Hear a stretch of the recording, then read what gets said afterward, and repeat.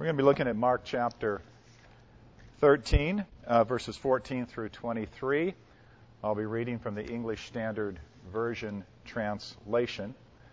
Just a little background. Beginning of this chapter, the disciples approached Jesus with the questions about the temple, because Jesus says that it's going to be destroyed, not one stone left upon another.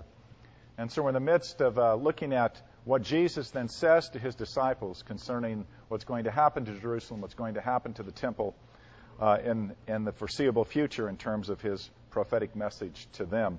So beginning in verse 14, Jesus says, "But when you see the abomination of desolation standing where he ought not to be," and then this would be Mark's parenthetical statement here, "let the reader understand.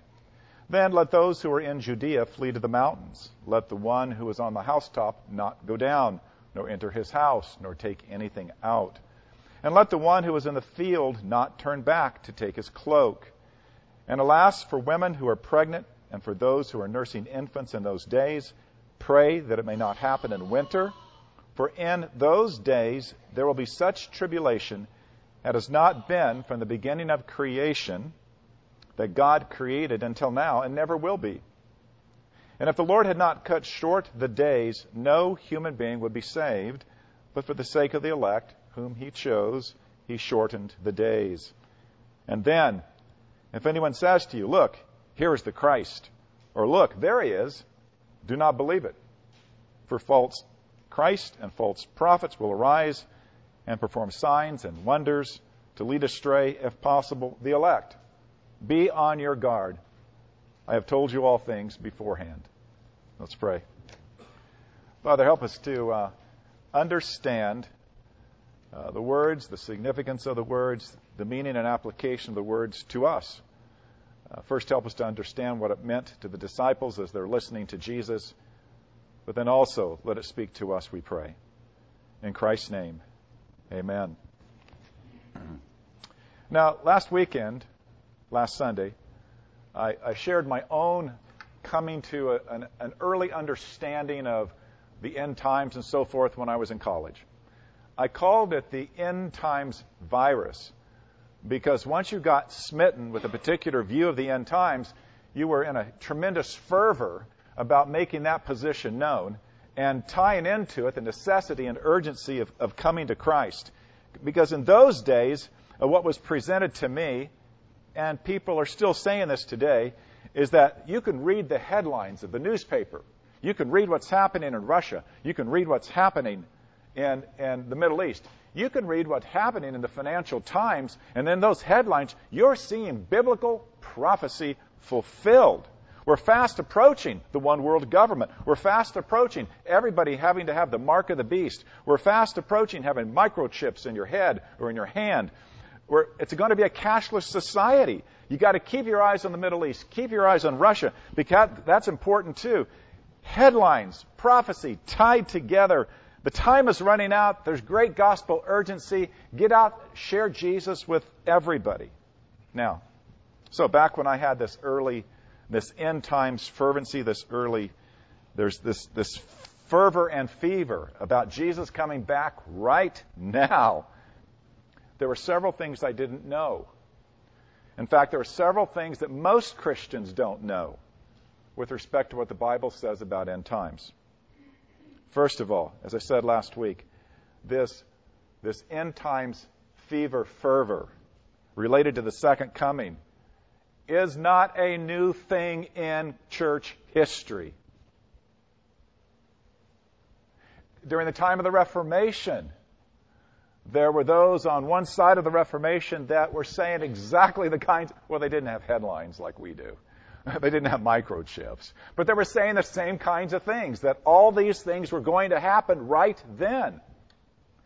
Then in the United States, back in the 1840s, there was such a movement looking at the signs of the times saying that Jesus Christ is coming back soon, that more than 100,000 sold all their possessions, fled to the mountains following this guy Miller, thinking Jesus was going to come back right then. They sold everything to follow Miller. Didn't happen.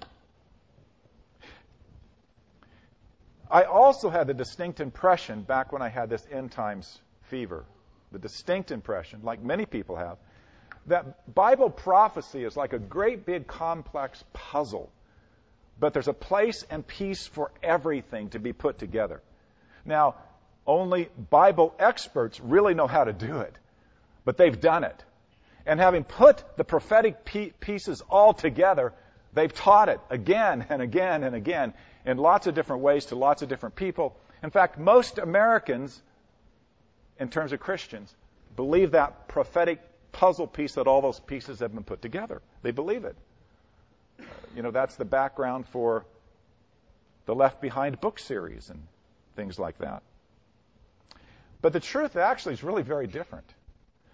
New Testament scholar D.A. Carson has rightly commented that the history of the interpretation of, for instance, this chapter 13, this message of Jesus, and this also applies to everything prophetic, especially in the New Testament, the history of the interpretation of these passages has been exceptionally complex, immensely complex. And the best Bible scholars, we're talking about people who love Jesus, who love the infallible Word of God, who've given their lives to study, they themselves are not in any kind of full agreement about all of the details and about all of the events and about all of the different things that are going on in this passage. As a young believer, I didn't know that. I did not know that the study of the end times, that the study of that part of biblical revelation is radically different than the study of most other doctrines in the Bible. Now, I hope you'll appreciate this. For instance, the Trinity. The doctrine of the Trinity can be spelled out so clearly that the average Christian, given proper exposure, can learn and reproduce all of those arguments and understand why the Bible teaches the Trinity. You don't need Greek, you don't need Hebrew, you don't need seminary. You only need a high school education. You only need to be able to read and understand what's written. Or the doctrine of Christ, the two natures of Christ. To understand that Jesus is fully God, fully man, you can read the Scriptures, you could learn and study the Scriptures. You wouldn't need any advanced degrees in order to actually handle what the Scripture says about the deity of Christ. In the same way, the fallenness of human nature, the doctrines of original sin, you don't need any advanced studies. You don't.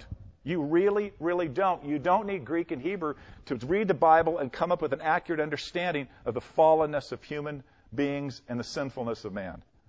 Same way, salvation by grace through faith. Same way with respect to the authority and fallibility of the Bible. The same way with the developments of the covenant from the Old Testament to the New. The same way with the meaning and exposition of the Ten Commandments. The same thing, by the way, with respect to studying the definition and practice of marriage as the Bible defines it, and the practice of human sexuality as the Bible defines it. You don't need advanced degrees. You don't need Greek and Hebrew to actually know accurately and clearly what the Bible says about those things. These things are exceptionally clear in the Bible. And they can be easily mastered by lay people without any kind of specialized academic training. But the interpretation of prophecy is not like that. How do you know? Because the smartest people in the Christian world hold different positions. The most trained in the Old Testament Hebrew, the most trained in the New Testament and Greek, academic scholars, they come to a core of things that they all agree on, and then a number of things where they do not understand. So, but look, here's the truth. Should that bother you? Doesn't bother me. Why? Because actually this is biblical. It's biblical that you don't understand, and even scholars don't understand everything that prophecy says. It's biblical. Here's why. Even the prophets of the Old Testament who prophesied the coming of Jesus did not understand how the suffering of Jesus and the conquering of Jesus fit together. They didn't. They didn't see two distinct comings of Christ. The Old Testament picture paints a broad picture, and nobody understood that Jesus had to come first as the suffering servant, and then he would come as the conquering king. Inspired prophets didn't get it. Don't expect uninspired scholars with an IQ of 185 to get it. They don't. They won't. They can't. Don't trust anybody who says he does. Don't. Don't trust anybody who is so super dogmatic that he says, this is the way it is. Because that goes beyond even what Jesus said about himself.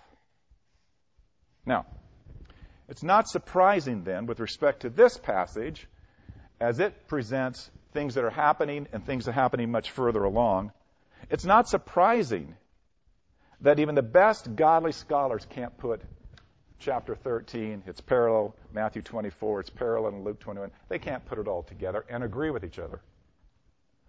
That's why we have postmillennials. That's why we have premillennials. That's why we have amillennials. So, you won't find me giving you a definitive and detailed position on this. Truthfully, it would be dishonest for me to do so. It would be dishonest for me to pretend that I have a position and insight on this that the best scholars haven't. Last thought here.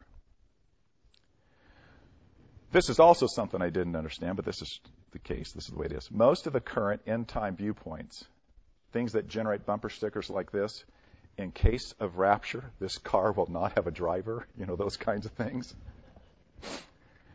Those are ideas generated by a dispensational form of theology.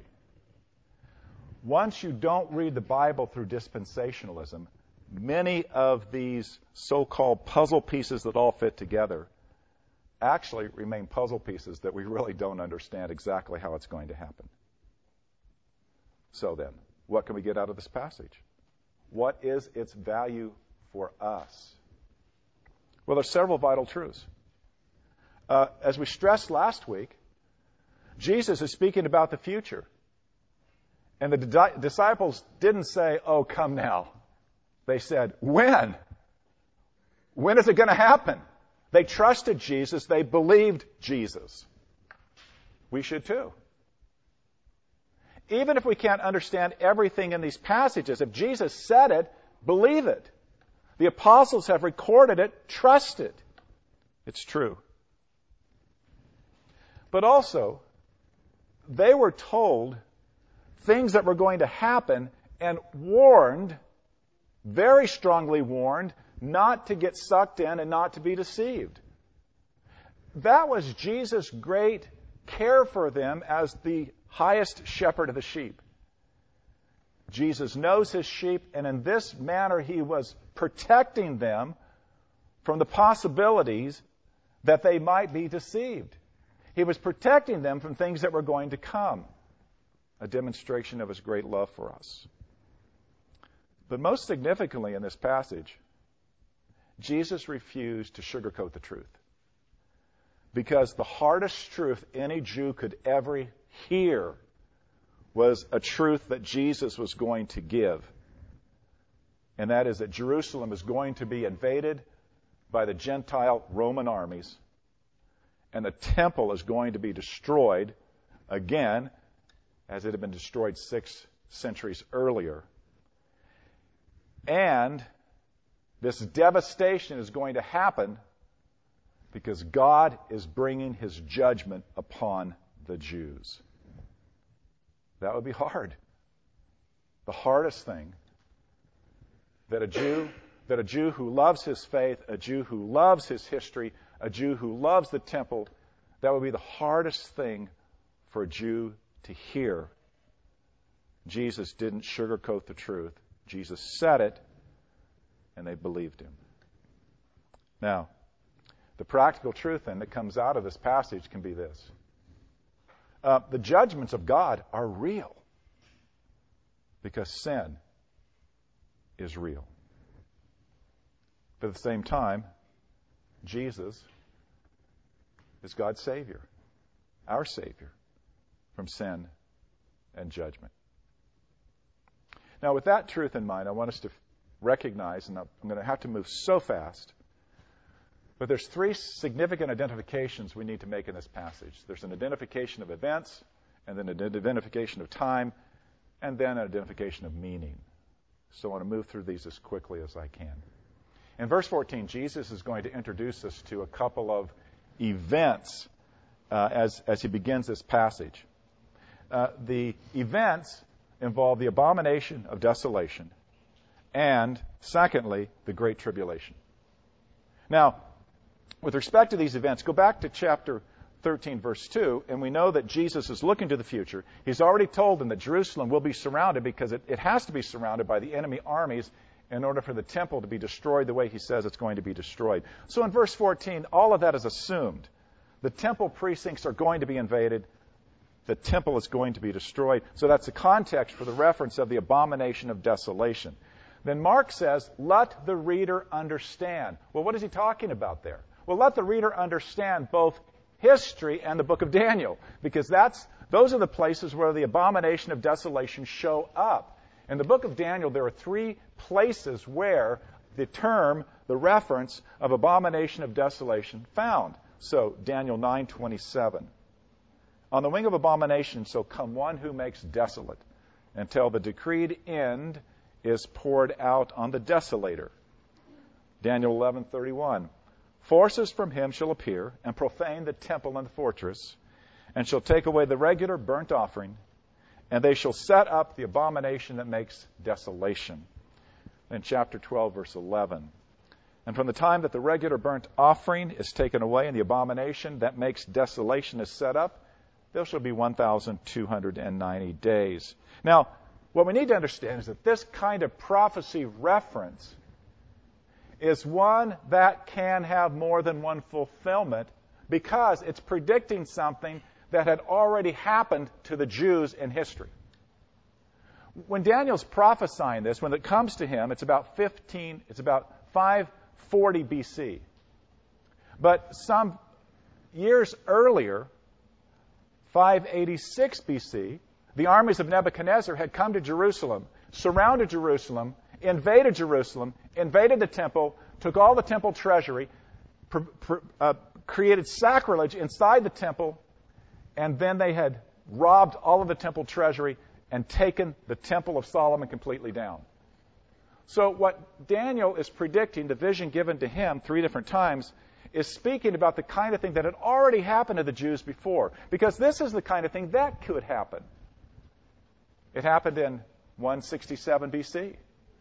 There was a Syrian king ruling over the Jews at that time, a couple of centuries before Christ. His name was Antiochus Epiphanes, and he hated the Jews, and so he took his forces into Jerusalem, into the temple. He wanted to stop the Sabbath, he wanted to stop circumcision, and he actually put profane, unclean animals inside the temple and slew them there, as well as erecting a temple to Zeus. That abomination of desolation is, in fact, specifically prophesied in Daniel chapter 11, verse 31. Jesus is speaking about something that, having happened once, could happen again. And so he says, let the reader understand both Daniel and history. This has happened before. So Mark is saying, Jesus is saying, when you see the abomination of desolation standing where he ought not to stand, that's a signal to you. That's a warning to you. That is something to recognize when it happens. What's also important concerning this is the parallel in Luke 21, because Luke describes this abomination of desolation in more generic terms. He says, but when you see Jerusalem surrounded by armies, then know that its desolation is near. Now, here is where most scholars are agreed. They identify this event, most of them identify this in the same way. They say, hey, this is Jesus predicting what's going to happen at the time that the Romans bring their war against the Jews. We can identify then this abomination of desolation with the Roman armies coming into Jerusalem, coming into the temple, and setting up the Caesar's insignias, because that was a sacrilege to the Jews. We can see this. We can identify this. Gentiles standing in the temple where they ought not to stand. Now, the second identification is that of the Great Tribulation. This is verses 19 and 20. Read this with me. For in those days there will be such tribulation as has not been from the beginning of the creation that God created until now, and never will be. And if the Lord had not cut short those days, no human being would be saved. But for the sake of the elect, whom he chose, he shortened the days. Now, Matthew's parallel is almost exactly the same. It adds the word great before tribulation. And Luke, his parallel, adds some very important information. So Luke 21:21, this is what Luke says. For these are the days of vengeance, to fulfill all that was written. For there will be great distress upon the earth, and wrath against this people, meaning the Jews. Now, Luke is saying that Scripture, meaning the Old Testament Scripture, has told us something of which the Great Tribulation is a fulfillment of. There's days of vengeance that are coming upon the Jews. The focus of the great distress upon the earth, particularly the Jews. So, most scholars here agree. The Great Tribulation, what happened to Jerusalem from 66 A.D. to 70 A.D., those 3.5 years, clearly fits what Jesus is talking about. Tribulation, really? Was it that bad? Well, we'll see about that in just a moment when we look at the meaning of all of this. How bad was it for the Jews when that happened?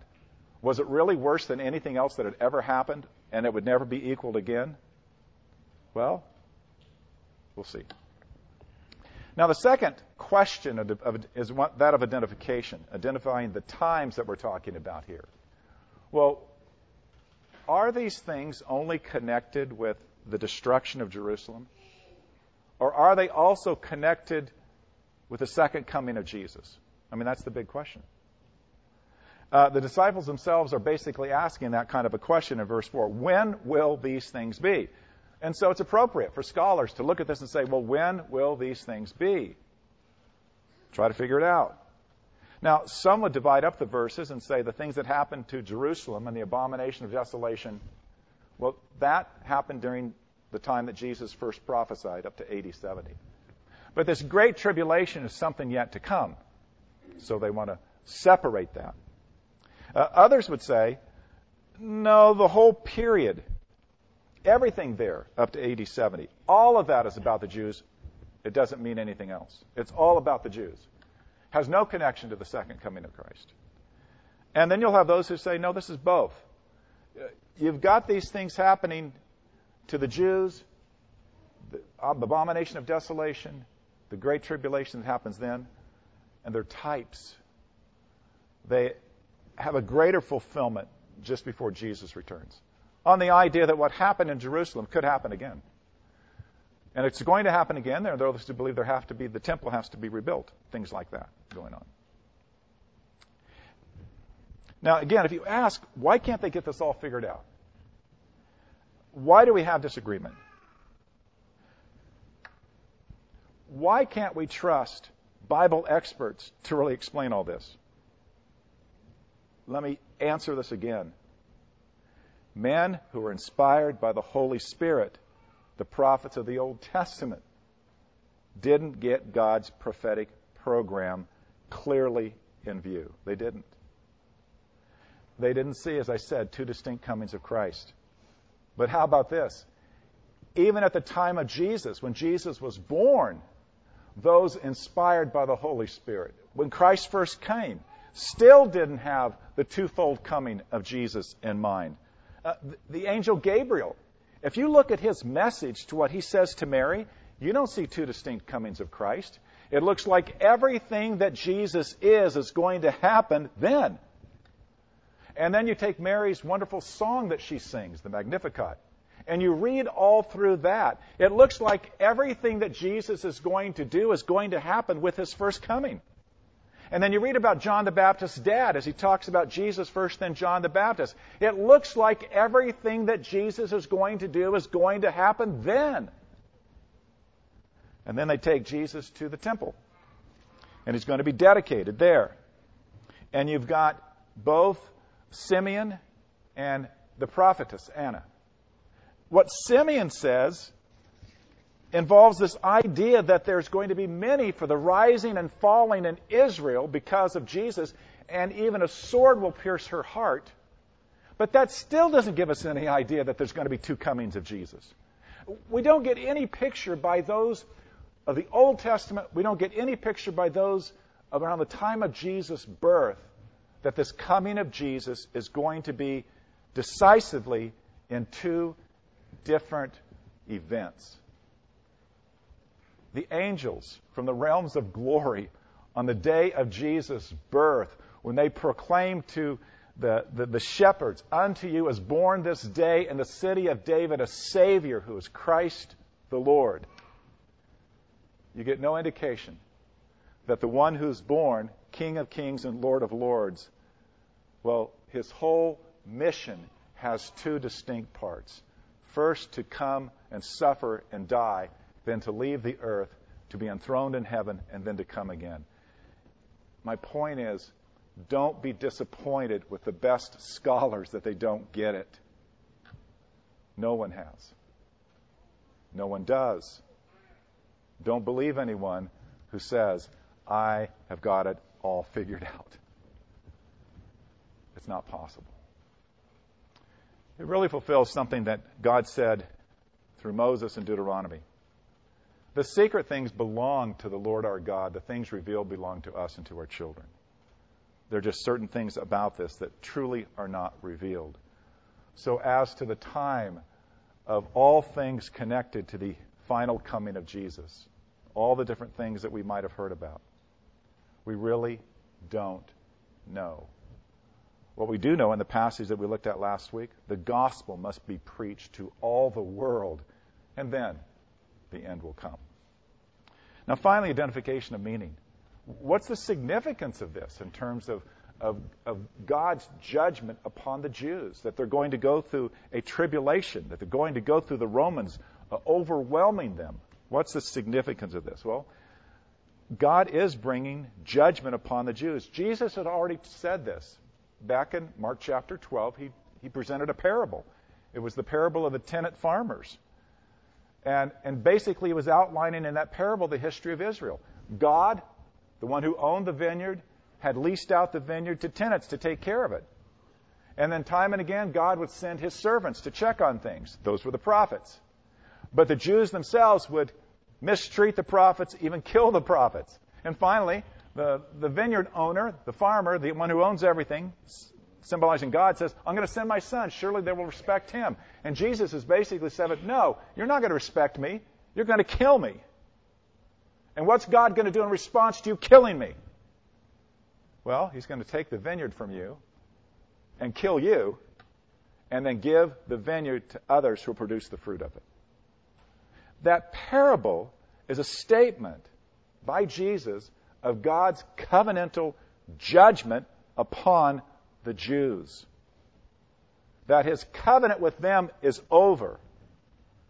And of course, we know a couple of days after this, Jesus inaugurates the new covenant symbolically with the establishment of the Lord's Supper.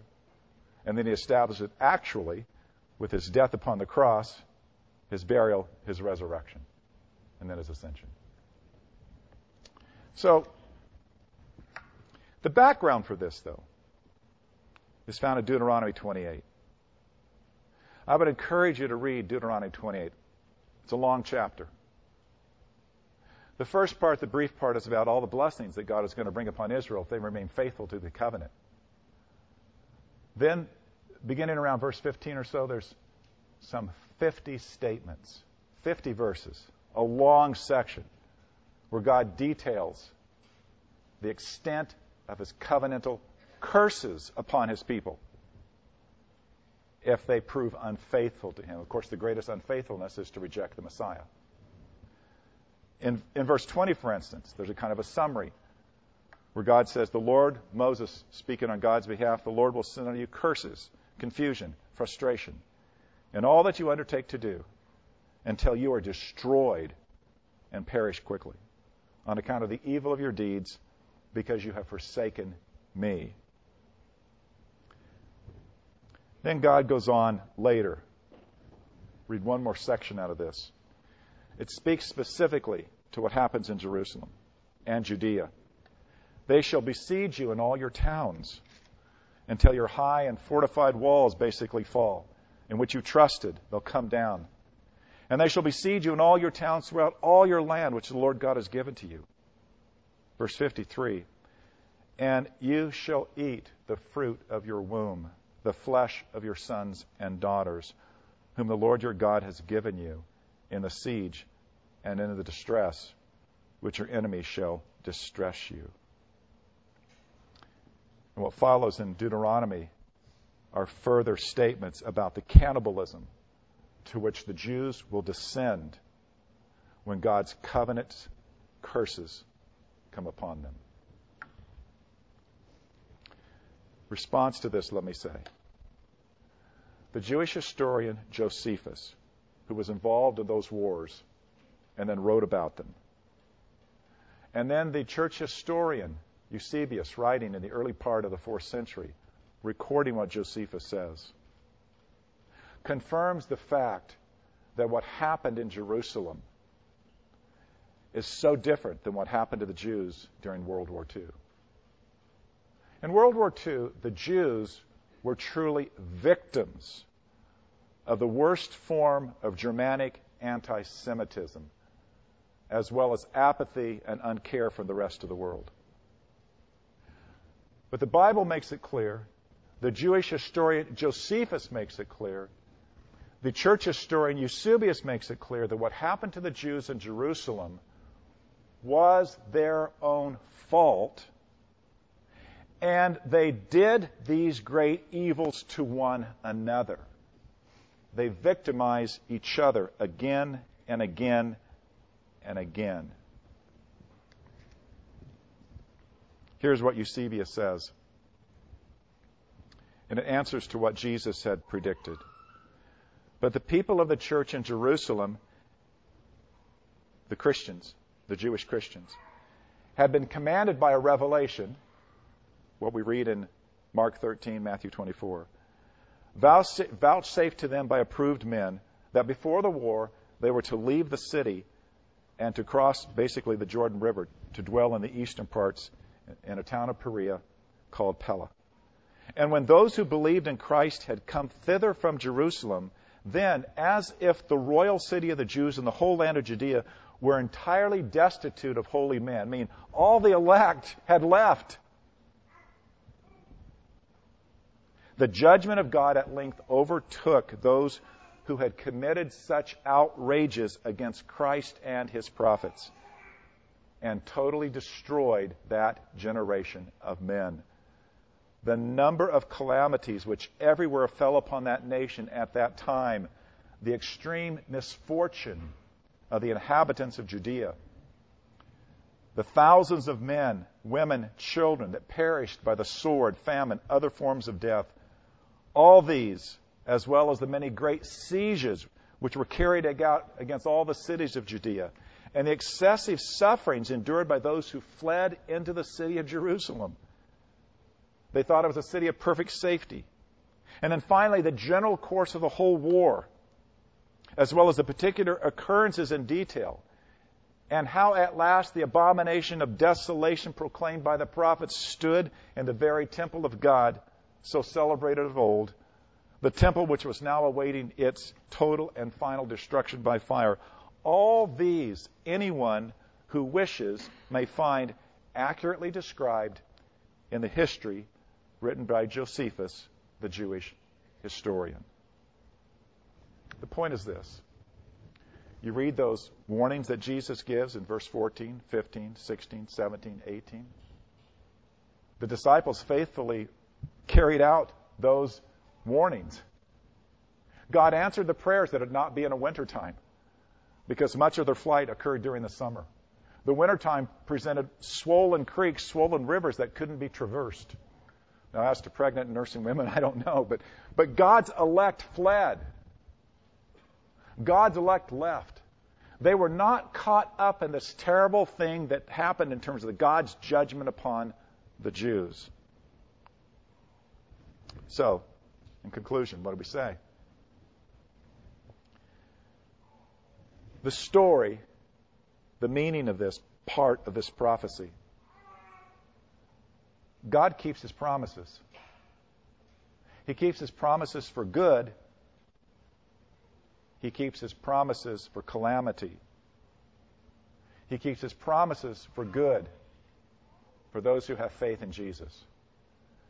He brings His promises for calamity upon all those who refuse to repent of sin, who refuse to receive Jesus as their Lord and Savior.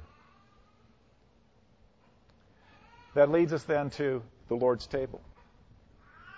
Because as God was bringing His covenant curses upon the Jews to demonstrate that His covenant with them was terminated, that the old covenant had come to its end, Jesus was, in fact, inaugurating the new covenant.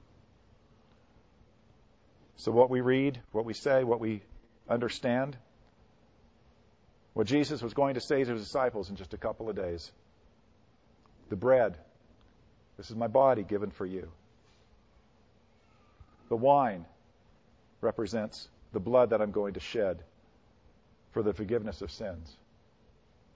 Eat, partake, drink, partake, because Christ has inaugurated the new covenant for us.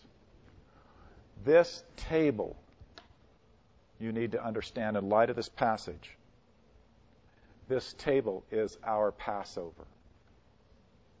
God's judgments came upon His own people. God's judgments, because of what Jesus did, the Lamb slain, pass over us. We're saved and we are delivered. It is as the hymn says, there is a fountain filled with blood drawn from Emmanuel's veins, and sinners plunge beneath that flood lose all their guilty stain. Let's pray. Lord, may we see in the terrible things that happened upon your ancient people the terrible judgment, even the terrible judgments that will one day happen to this world. And may we, Lord, be grateful for your grace given to us that we are saved. We also pray, Father, that those we love, friends, family, those we don't even know yet, that they might turn and find salvation in your Son. Now prepare our hearts as we come to the table this morning, we pray. In Jesus' name, amen. So I invite you to stand and sing hymn number 253. We're going to sing the first three stanzas. There is a fountain filled with blood.